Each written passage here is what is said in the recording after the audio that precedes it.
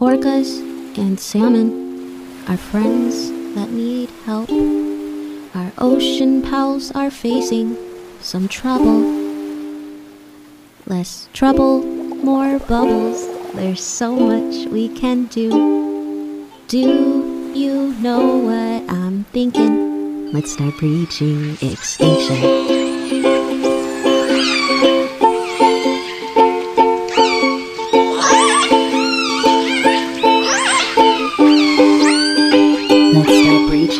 Extinction.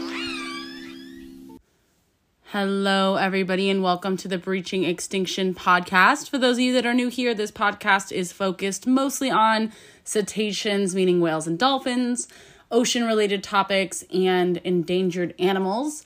My name is Erica Worth. I'm your host here. I started this podcast in 2019 after spending a summer up in the San Juan Islands in the habitat of the southern resident killer whales. The first 2 years of this podcast focused specifically on that group of whales. I interviewed a variety of people from various backgrounds in regards to issues with that specific species. So if you're interested in learning about them, go back to our first 2 years worth of episodes. We are now here in season 4 and we are expanding a bit. So now we cover all kinds of topics. If you're interested in being on the podcast or you have a topic or a paper that you would like to have covered, send us an email or a message on Instagram, something like that.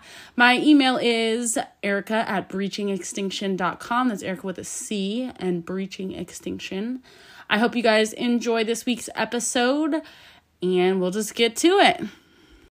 Hello, everybody, and welcome back to the Breaching Extinction podcast. I hope you guys all had a wonderful week. This week, I'm here with Katie Kowarski. She is a researcher studying humpback whales. How are you doing today, Katie? I'm doing lovely. How are you? I'm doing great. Thank you. I'm excited to have you on the podcast. Yeah, thanks for having me. For sure. So tell us a little bit about yourself. Where are you from? What are your hobbies? Sure. I am from Vancouver Island, BC. That's where I grew up. And I moved out to the east coast of Canada when I finished high school. So I came out here for university to do my bachelor's degree in marine biology at Dalhousie University. And I kind of fell in love with the East Coast and I've stayed out here ever since. So since moving out here, I finished my undergraduate degree and then I went to work in the industry where I learned a lot about acoustic monitoring and studying whales and dolphins using acoustic technology. And then I managed to finagle my way back into academia and went back to school to do my PhD. And that's where I really got into the humpback whale research that I was able to focus on for my thesis. And I wrapped that up in 2021. And I've since kind of gotten back into the industry, still kind of in academia, really whatever has to do with whales, I stay pretty involved with. But yeah, that's kind of the quick and dirty history of my life. Nice. When you're not studying whales, what kind of things do you like to do? I spend a lot of time just trying to keep up with my dog. We live pretty close to a number of beaches and things, my husband and I. So kind of when we're not working, we're going on hikes and walks on the beach. And it sounds like an over romanticized thing. Oh, I like long walks on the beach.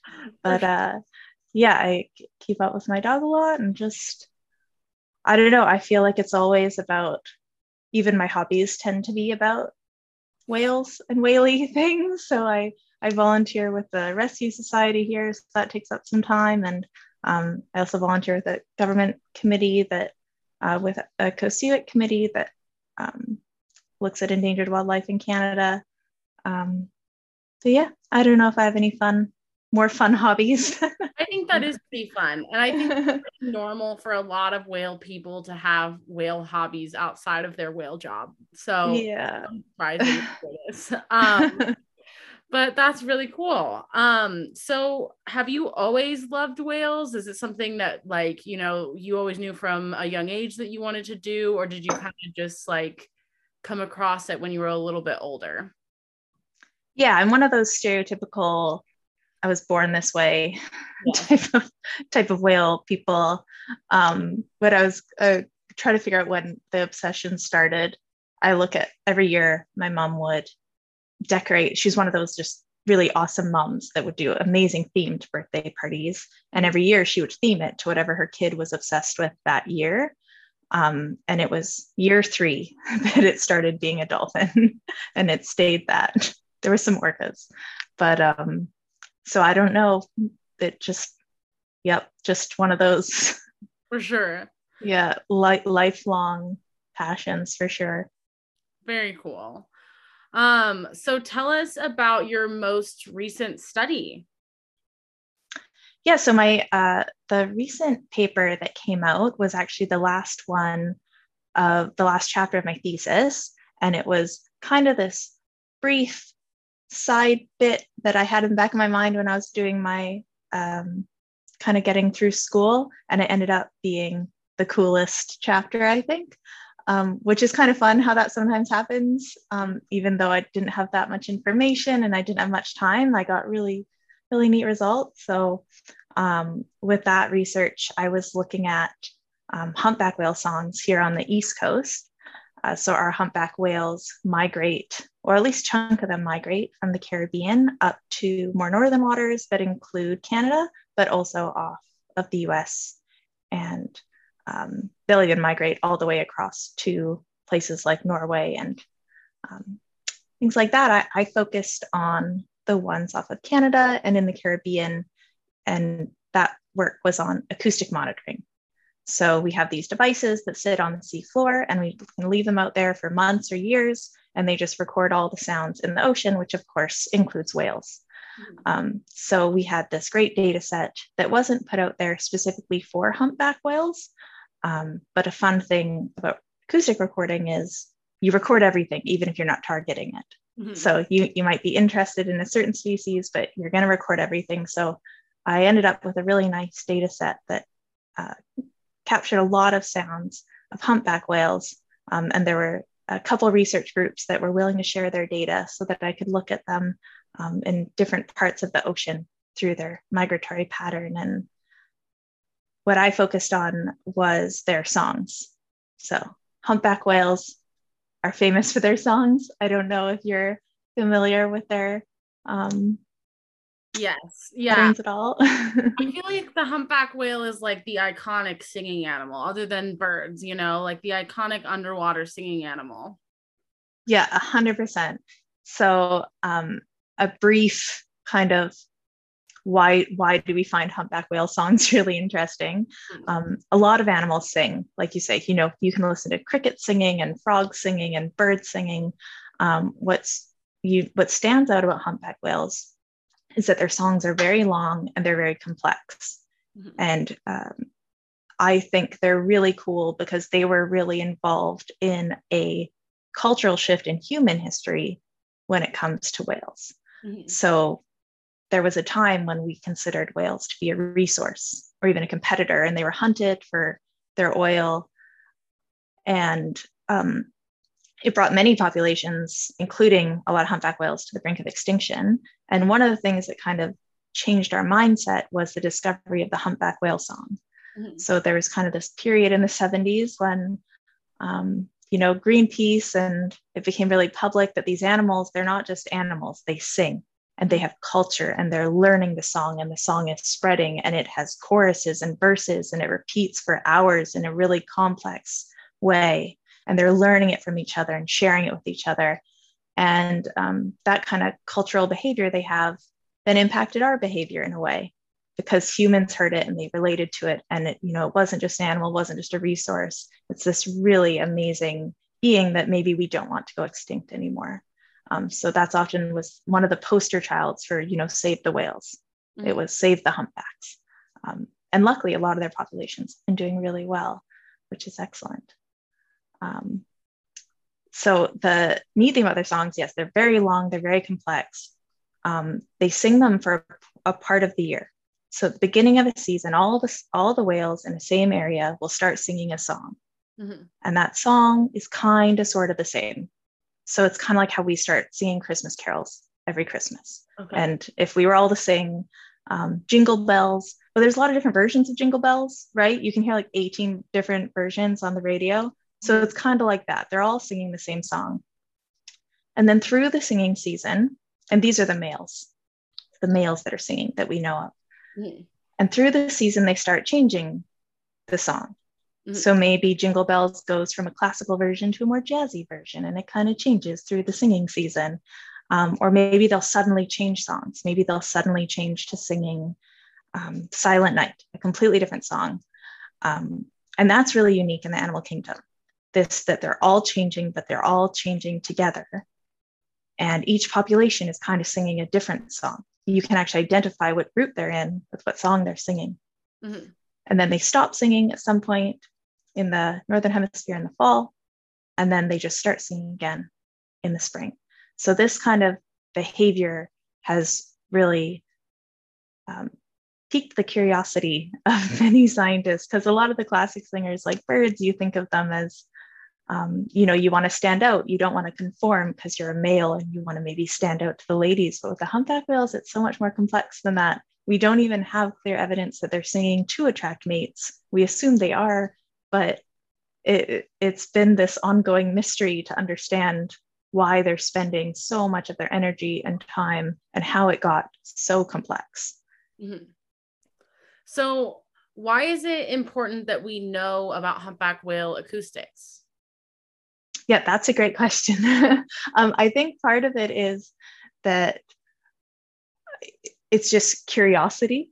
It's just that question of why are you doing something? I want to understand. And if I understand why you're doing that, I can understand the biological processes of culture and evolution and vocalizations on a greater scale. And there's that just exploratory section of it.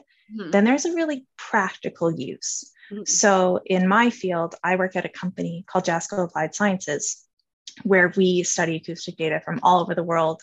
And there can be a number of reasons that we are listening to acoustic data. And one of them might be for mitigation. Mm-hmm. There might be something that might hurt animals in the ocean, like a loud sound, maybe like oil and gas development. And you're listening to monitor for the whales. You want to know when they're there so that you can stop that activity that could hurt them, because they're very, very sensitive to sound. So one of the things that's really important is understanding what on earth they sound like and what do those acoustic signals mean, so that when you're listening to the data, maybe I receive data or I'm listening to data in real time, I can say, oh, it's this species. Oh, they're doing this behavior. That's really important. Or maybe I'm trying to create some sort of automated detection system to detect this species. Well, understanding their vocalizations, how they change through time, what they sound like, that can help me develop these automated systems to also go through these huge acoustic data sets mm-hmm. and find these whales. So there might be this real-time mitigation where we want to say there's a whale here right now, stop your activities. Or there might be just an understanding of where and when the animals are. So I think what a lot of people don't understand is there's so much about whales and dolphins that we don't know. For most species, we still don't know their distributions, where they are seasonally, their migrate, like how they get from one place to another. We don't know what routes they take. And if we don't know their distribution, then we can't protect them. For sure. If we don't know how many there are, we can't protect them. And that's kind of the way in terms of say like the US or Canada, that's the way our laws work. We need to understand trends in distribution and quantities before we can give them protections. Mm-hmm. And because these animals are so hard to study, acoustics is one way to do that. So the more we understand something like humpback whale acoustics, the more we can, when I get these data sets back, I can get information on when and where they are throughout the year. Yeah. Does that make sense? Yeah, definitely. No, we need to understand science in order to protect the animals, because we've seen so many times throughout history where it's like people are thinking that they're doing something good and conservation based, like when they used to just like shoot orcas off of like, the West Coast. And that's not like a good conservation plan, but they felt like it was at the time. So yeah, totally makes sense.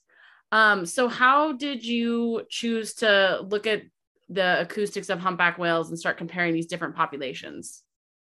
So I was working on a data set, not in school with JASCO. I was working on this data set. There's this long-term recorder. We have this, I'll backtrack. There's a place off Nova Scotia. It's a gully canyon. It's a deep water submarine canyon, just kind of off the shelf. And it's this really unique habitat, and it's a marine protected area. And it's been one for a number of years. And there has been ongoing acoustic monitoring there. So researchers at DFO, the Department of Fisheries and Oceans Canada, have been putting out long-term acoustic recorders there for years. And those recorders they use are built by the company that I work for. So often we also get to do some of the data analysis. So I was analyzing the data just for presence of absence of all species. So they're really interested in, they have there's an endangered beaked whale called northern bottlenose whales there. So a lot of people are focusing on the signals of those species. But I was going through and I made it to the winter months, and lo and behold, there's a humpback singing. Mm-hmm. And they're the typical story, the tale we tell of humpback whales is they migrate south. They're not in northern waters in the winter. And here there was months of songs through these recordings. In fact, we only found them in the gully in the winter, and then they were gone through the summer. And the gullies, it's just off Nova Scotia. It's pretty far north. And because they leave our coastal waters over here in the winter, we assumed they went south. We didn't really know where they were, but somehow they made it to the Caribbean. And here at least some individuals were spending a couple winters just off our waters. So that kind of, when I found that, I'm really lucky to work for some people that really encourage exploration and side projects. So I said, you know what, I'd like to look at this further, and I'd like to dig into what's going on with these whales. So it started as the side project I did in my spare time to understand that data set. And eventually got to the point where some of the people I was collaborating with said, you know, if you're going to keep working on the weekends listening to humpback whales, you might as well do a thesis on it. So that's kind of how I ended up with that species. And it's also one that, even though we have had so many recordings of the vocalizations, no one had really looked at it. And one of the reasons for that is that they're not protected on this coast. So they're considered not at risk anymore. They recovered pretty well from whaling days.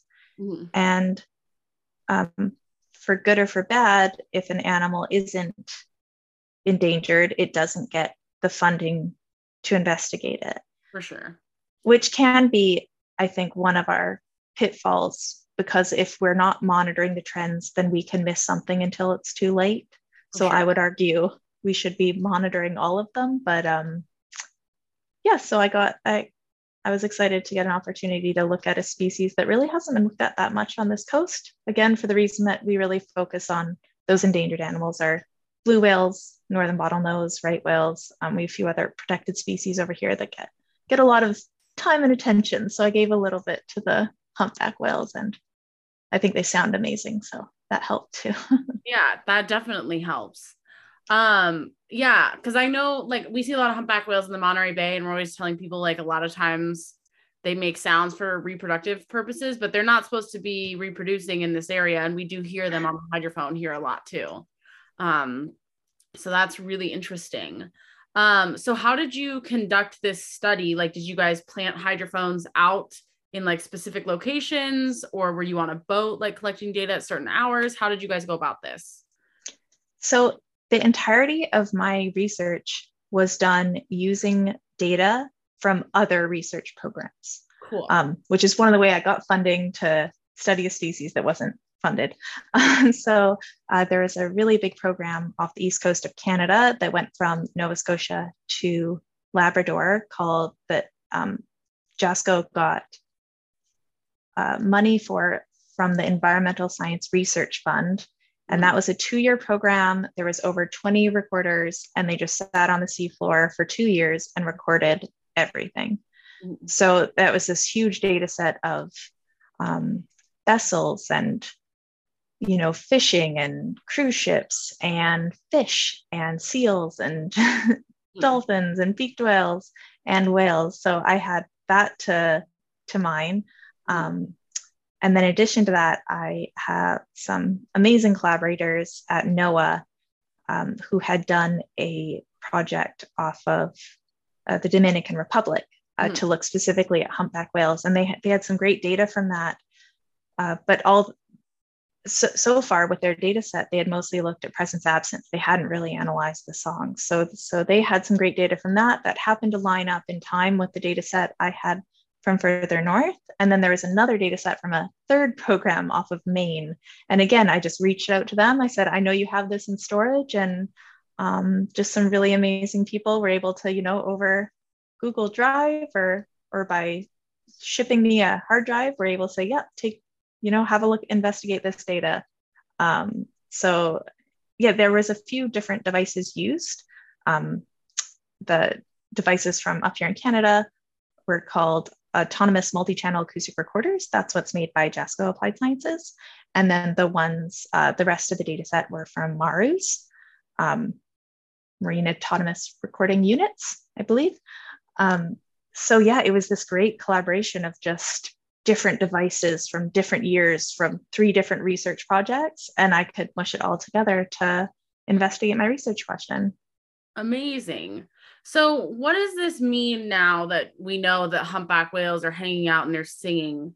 Like, are they a resident population there? Because I know we have like a handful of whales here that'll hang out throughout the winter. Do you have any idea like what they're doing or maybe why they're singing? Or is all of this still a mystery? Yeah, good question. I think it's become it. Before I started my research, even there were a number of papers out there from around the world noting that, hey, we're hearing songs up north. Or down south, or in Antarctica, another feeding ground. So there was this idea that, hey, there seem to be some stragglers, or maybe a few individuals don't migrate. And there are these kind of ideas out there. And really in the past, 5 to 10 years, we're realizing they're singing a lot, not on their breeding grounds. Okay. And what that means is a really good question. So it's been proposed, does that mean they're mating on their feeding grounds? And that's important for conservation too, right? Those are one of the main areas you want to protect for any species, is where their important habitat, breeding habitat is. So does that mean that they're mating? And that's kind of what I tried to investigate. So in trying to understand, so first I said, okay, they're definitely singing in Canadian waters and the US waters. They're definitely singing up here.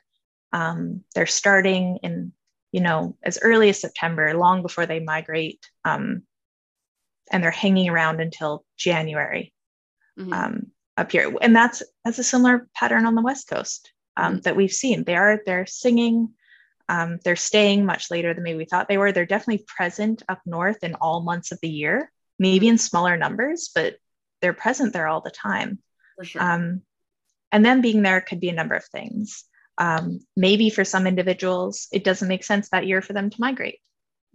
So during migration, they fast. So they're not eating. Maybe in the summer, they didn't make up enough fat stores. Maybe it's a female that's recently gave birth the previous year, and she's not going to go down for another year. She wants a break to stay up north. And we see that sometimes on the breeding grounds, that there are more males than females. So maybe the females are hanging out north through the winter. For sure. Or maybe it's just that they're all migrating at different times. So you have some that go down early, and by the time they come back up, there's a different individual that's just leaving, such that there's always someone hanging out up north. And then there's the question of, well, when they're doing these early season songs, are they trying to find a mate? Are they just practicing? What's going on there? So what I looked at was, well, what types of songs are they doing up north? Or do they sound the same as what they do down south?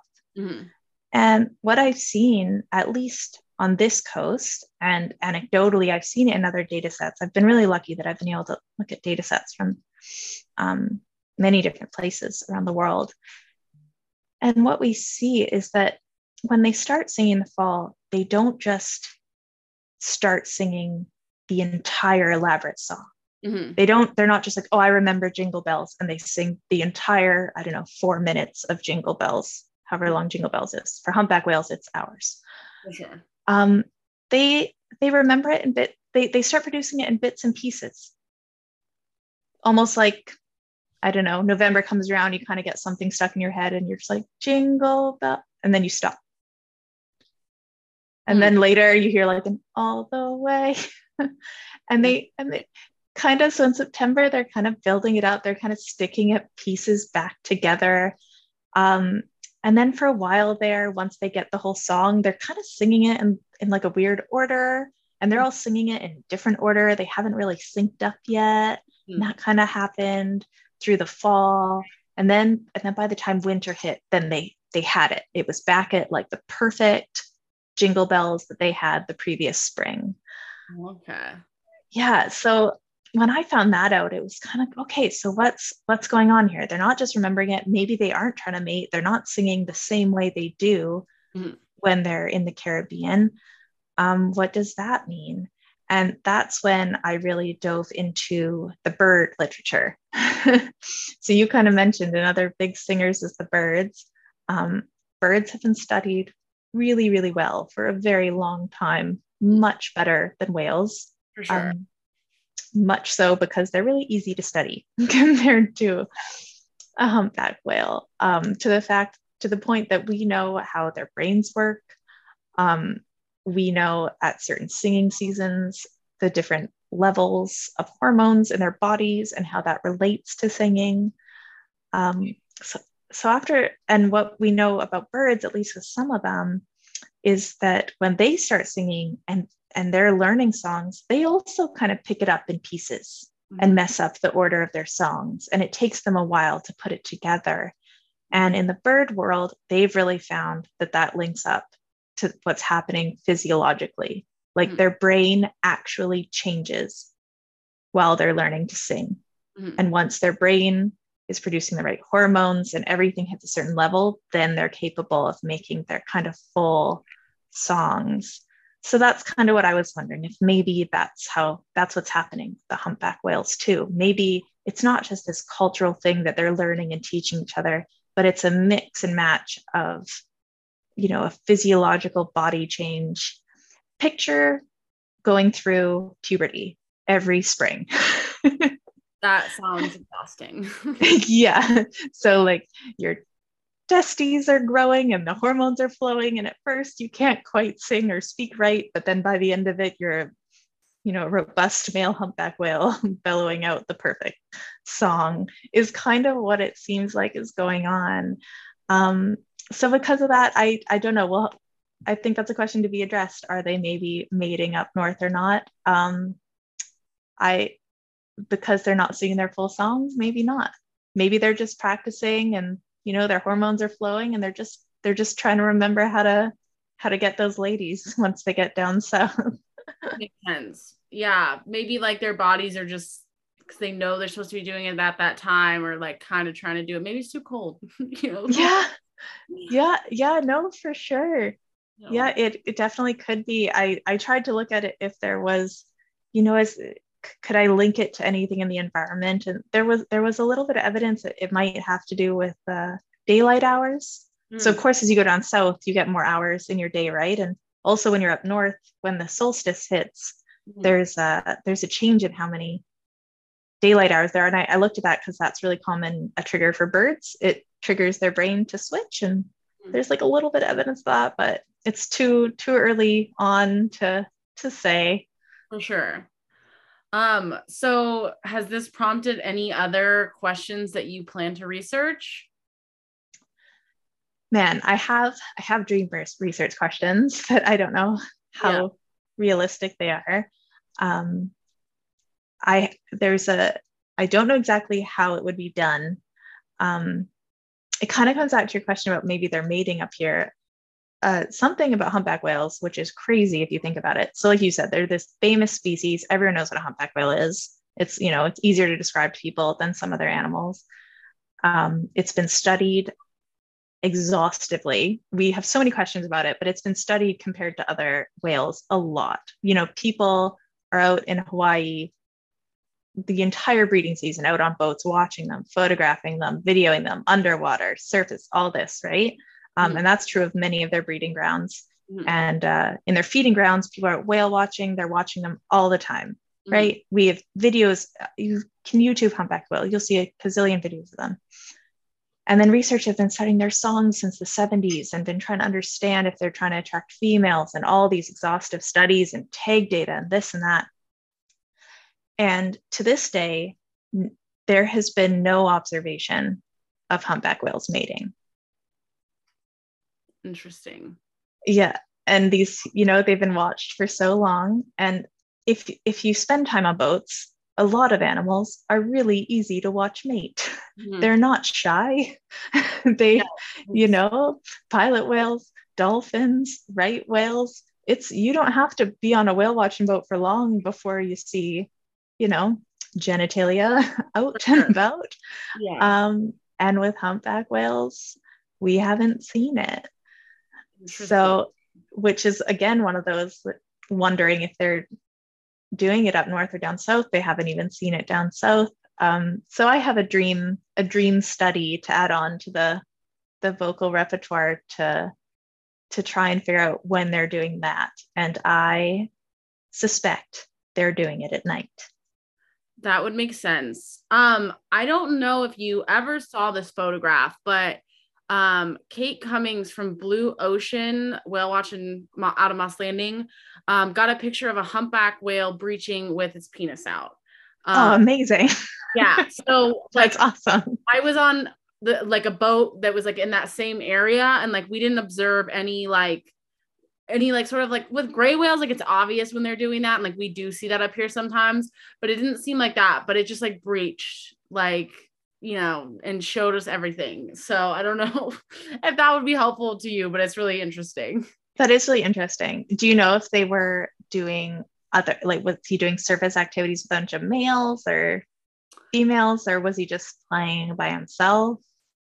It was a long time ago, but I could definitely put you in contact with her because she's definitely a whale nerd and would probably remember what was happening because she remembers all the whales. So I don't remember exactly what was happening that day because I remember we pulled up, it breached, and we were wait a second, and then she and she sent it to us. But I can't remember the details. But we do see sometimes the competitive groups up here. Yeah, 100%. They do they kind of start doing the competitive groups the same times they start those songs, right? The same time all the hormones are going, they start the little bits of songs, which again makes you wonder, well, maybe they're successfully getting females too. One of the ideas is maybe they're not migrating down. A female wouldn't already migrate down if maybe she's already become impregnated up north. Makes sense. That's another what if. Yeah, in the pile of what ifs. But that's cool. It's just one of those neat questions and it's funny too, we see all kinds of whales out here, and obviously all the different types of whales act different, and it it's different based on pods or individuals as well, but humpback whales I would say are the least shy whale. And yet we don't see that behavior from them, but we've seen it from lots of other animals.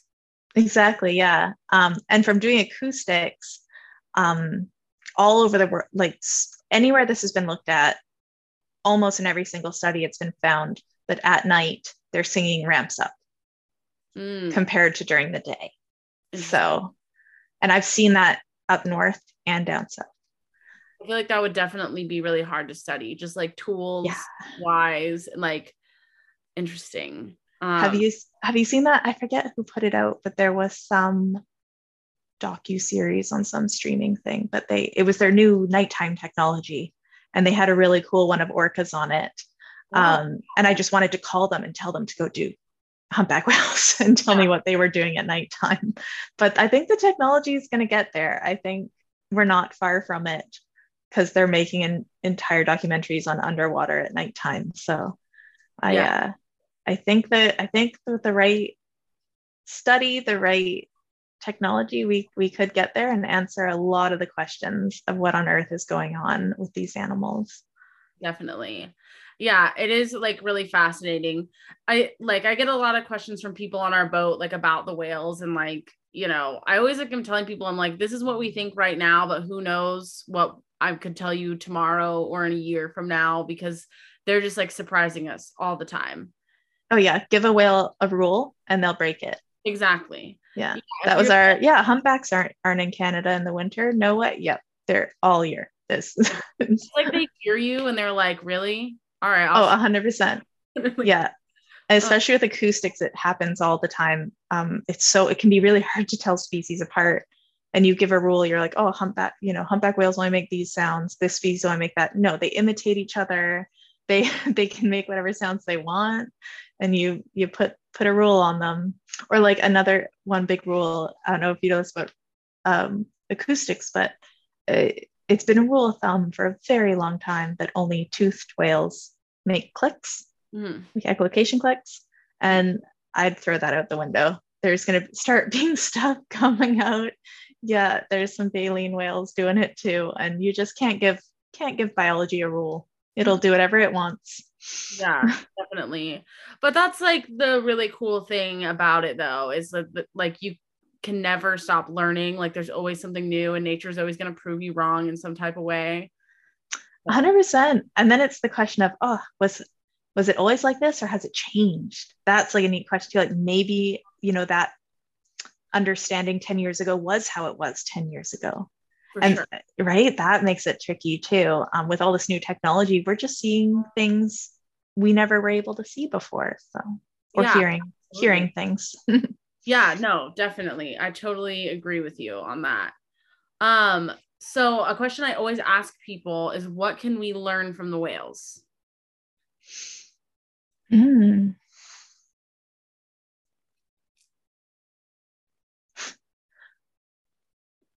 How to relax. Okay. I don't know. I haven't gotten that. How to have fun, how to relax. For sure. I feel like they're better at time management. Yeah, for sure. Yeah, no, they definitely know how to, like, you know, live and play. Play is so important. I think people forget that, especially like in a culture that really values productivity, you know. And the humpback whales are really good at playing and taking naps and all kinds of stuff. Yeah, it sometimes feels like they're definitely the smarter ones. They don't have a computer, but they seem, look how they spend their day. It's pretty nice. Yeah, they got it figured out for sure. Yeah, exactly. Amazing. Well, what can we look for in the future? What kind of research projects are you working on next? My gosh, I've been working. I've wrapped up. Like you say, I wrapped up my PhD and my thesis there, so I'm kind of back on to really multi-species stuff. So been working a lot just on the diversity of species on the East Coast, different times of the year, trying to watch for changes in distribution and monitoring long-term trends is really what I'm trying to understand. I've been doing a lot of work with gliders recently. These are these vehicles that you, without a human, you send them out in the ocean, you kick them off a boat, and they float around out there, and we're putting hydrophones on there so we can listen to whales from them too. Cool. So yeah, we're just sticking hydrophones on whatever we can and and listening. So there's gliders, there's these little autonomous boats on the surface with sails, there's all sorts of things. That's dipping amazing. Hydrophones from drones, like who knows? It's all this kind of stuff. Yeah, for sure. Well, if you need somebody to send one off the West Coast, send it to me. I'm happy to stick that in the water for you. Awesome. Yeah, that's so cool. We have like a couple little scientific floating buoys out there, and all of them are always different. I think a lot of them are like measuring swell and things like that, but that would be cool to listen to the whales. They probably have a hydrophone on it. Whose buoys are they? I know Scripps has put some buoys in there, and then Mbari has too. And I don't know whose buoys are whose. But random buoys will just show up sometimes. Yeah, there's so many hydrophones out there, all up and down the West Coast too. Yeah, it's great for sure. Amazing. Well, I appreciate you coming on the podcast. Are there any final thoughts you care to share with our listeners? Think so. In my first podcast experience. Fun. Forgive me yammering on. I can really just talk about whales forever. So I think that's what the listeners want. Like, because nobody who no one's gonna listen to this unless they're a whale person. Well, that's true. And I think most whale people can talk about whales for hours. It's really funny. My ex-boyfriend still gets a kick out of it that like whenever I'm with my whale friends, like he's like, you guys, we were like out getting drinks or something like that, and he's like, you guys talked about whales the whole time, and then like an hour passed and you guys were like still talking about whales and you just never stopped talking about whales. Oh, there's nothing better than a good whale debate over a beer. Exactly. Yeah, no, it's just so fun. So yeah, no, I appreciate you sharing your information. We'll be sure to look out for your next projects. And yeah, thank you for coming on the podcast. Thanks so much for having me. For sure. See.